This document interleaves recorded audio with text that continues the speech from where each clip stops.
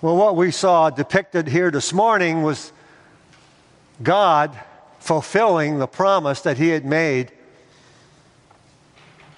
and pouring out His Holy Spirit on His people. This is not a one-time experience. I like it what some of the scholars say about the age that we're living in. The time from Pentecost to Jesus' second coming is the age of the Holy Spirit.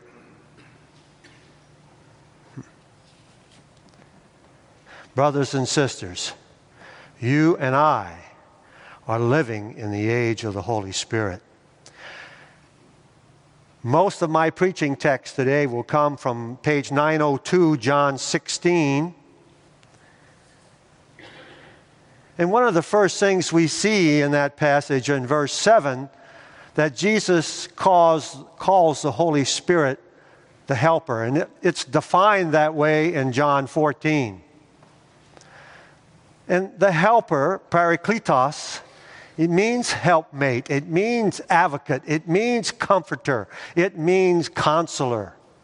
And in verse 13, the Spirit of truth who guides us to all truth. God, the Holy Spirit. I mourn the loss of years where I ignored the Holy Spirit. I think I ignored the Holy Spirit for 50 years.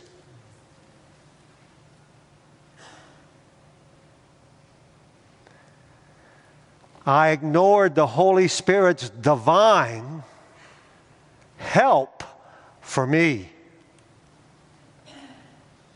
I always wonder, what could I be like today if I had not ignored the Holy Spirit some 60 years ago?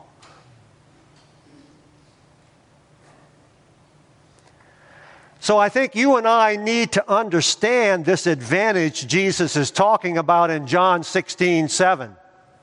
He says, it's to your advantage that I go away, because the Helper will come. So I go first to the Old Testament. In Jeremiah 31:31, God says, the day is coming when I will make a new covenant with my people. It will not be like the covenant of old. And He talks about three things in that passage. God says, you will be my people and I will be your God. And you will all know me. And this Hebrew word for know has a ring of intimacy about it. It has kinship, kinfolk. So it's not just a knowing in the head, it's a knowing in the heart. God is talking about here in Jeremiah 31, I want a relationship with you. I will be your God and you will be my people. You will know me. Then He says, it will not be like the covenant of old. I will put my law in you. I will write the law on your hearts. It will not be on tablets of stone. Jesus wants us to know our sin. He's writing the law on our hearts because He knows that sin prevents relationship. When my wife and I are angry with each other and we haven't reconciled, it's not only difficult for she and I to have a relationship, it's difficult for me to have a relationship with God. God knows what sin does to relationship. And the third thing in that Jeremiah passage is that I will forgive their iniquity and I will remember their sin no more. God not only provides a way for us to know our sin, He will provide a way for us to be forgiven. Because He knows that once we are forgiven, the slate is clean and we are restored, we are reconciled to God, and we can have that relationship that He wants us to have. So what we see is a new covenant promise for God's people, that we would have a love relationship with him. Then we go to Ezekiel 36, and he tells us how he's going to make that happen. Because we can't do much on our own. And in Ezekiel 36, Ezekiel provides the same 3 points I just mentioned in Jeremiah 31. Then he tells us how he's going to do it. I will give you a new heart, and a new spirit I will put within you. And I will remove the heart of stone and give you a tender heart, a loving heart. And I will put my spirit within you. God is promising us in Ezekiel 36 that he will put his spirit in us and give us a tender heart through that, so that we can love him, the great commandment, so that we can love him with all our heart and all our soul and all our might. So God wants us to team up with the Holy Spirit to build a deep love for him. A team where we're the junior partner, but a team nonetheless.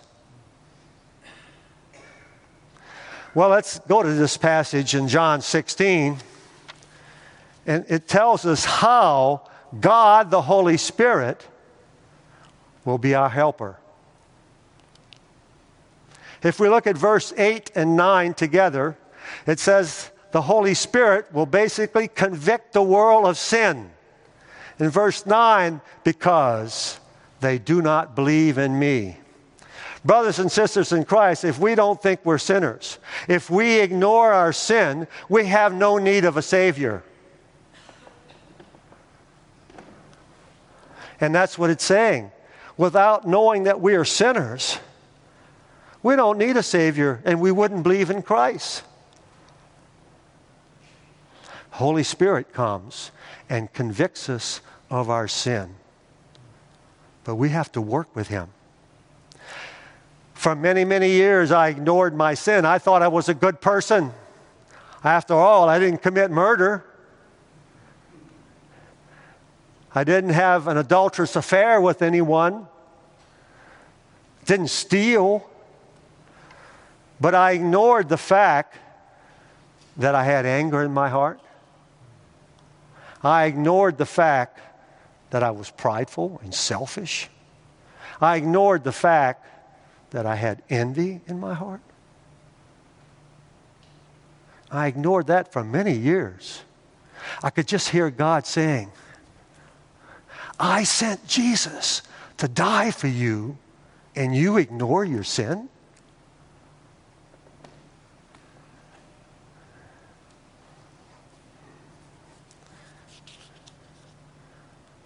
So the Holy Spirit comes and does something that we don't like. He convicts us of our sin. But brothers and sisters, get over it. It's the good news. That's why Jesus came and died. So we need to take inventory of our sin, and we should do it daily.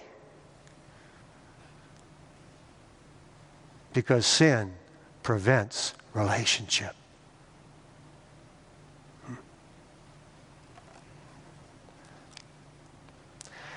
The second thing we see in verses 8 and 10 convicts the world of righteousness. The Holy Spirit convicts the world of righteousness because I go to the Father and you will see me no longer, Jesus said.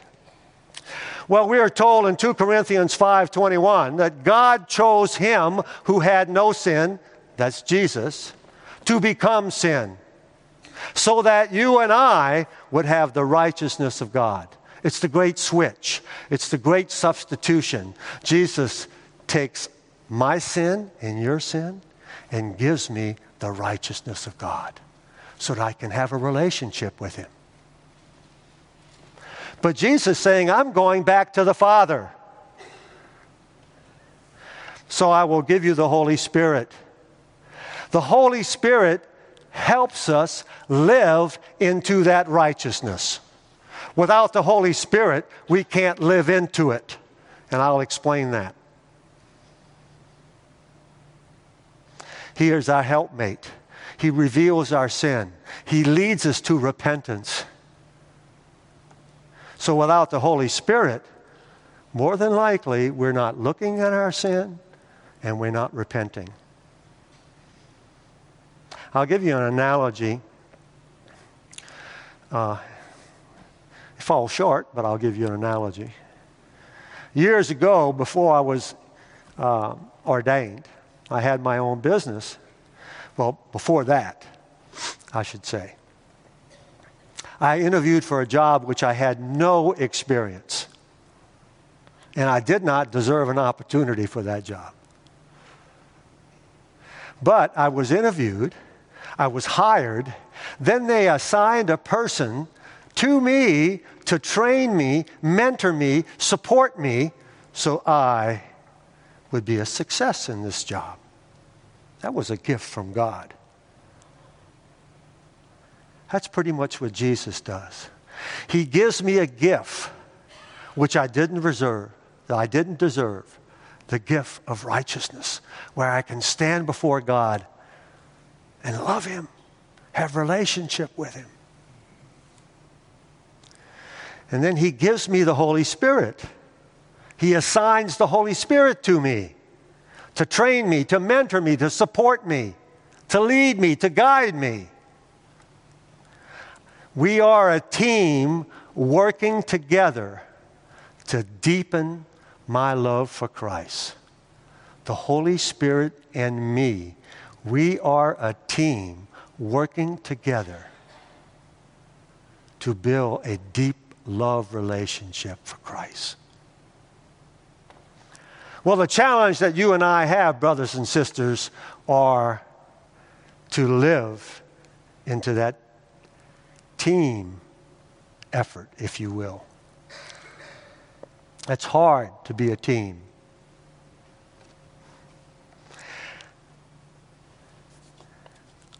I go to Galatians 5, which we didn't read today, but it's a very important passage. So write it down and go back to it sometime. Galatians 5, 16 through 25. 16 through 25.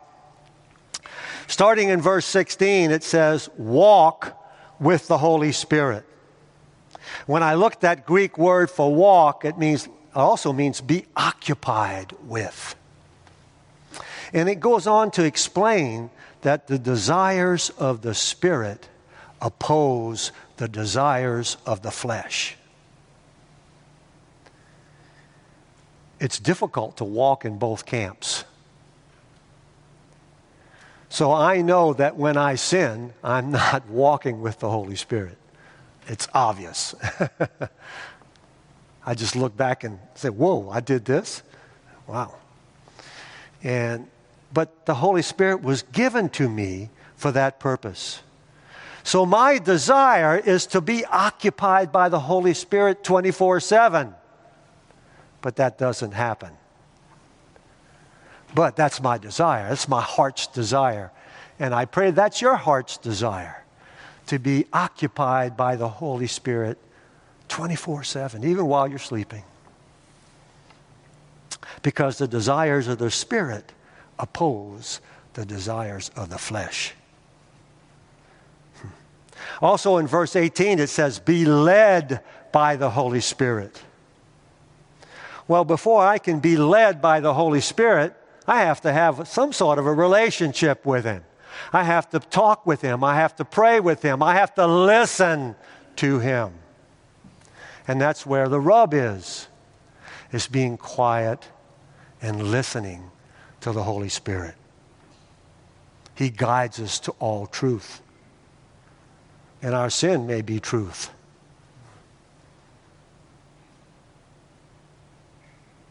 He's our advocate, our comforter. But we have to practice listening so that we can be led by Him. The important thing, it says in that passage, that when we walk with the Holy Spirit, when we are led by the Holy Spirit, when we live with the Holy Spirit, we enjoy the fruit of the Holy Spirit. And the fruit of the Holy Spirit, as you know, starts out with love, joy, peace, patience, gentleness. I got it out of order, but that's okay. Kindness, goodness, faithfulness, self-control. So that we become more like Christ and we fall more in love with Him. Also in verse 25 it says, live by the Spirit.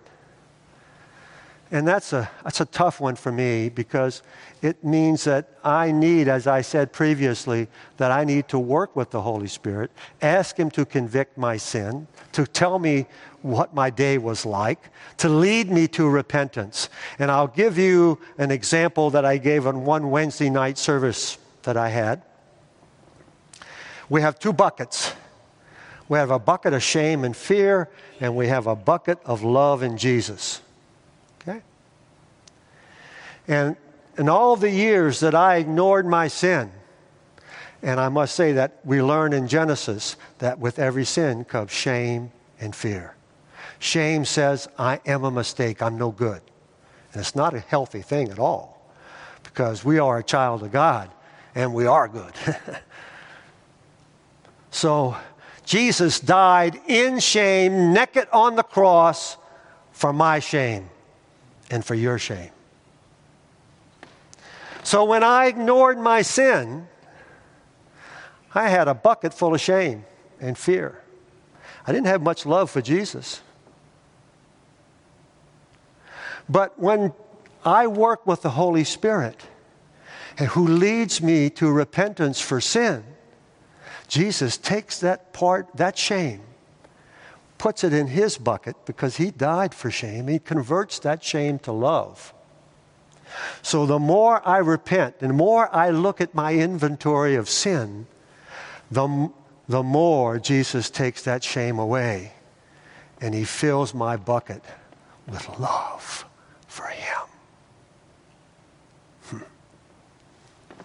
So that's why it's good news to look at our sin. And we have a tendency in the church to hide from our sin. The four-letter word in the church is, I'm fine. I'm okay. And we need to get over that, because Jesus died for that sin. And that's the good news. Are you a teammate with the Holy Spirit? Are you working with the Holy Spirit? Let's pray.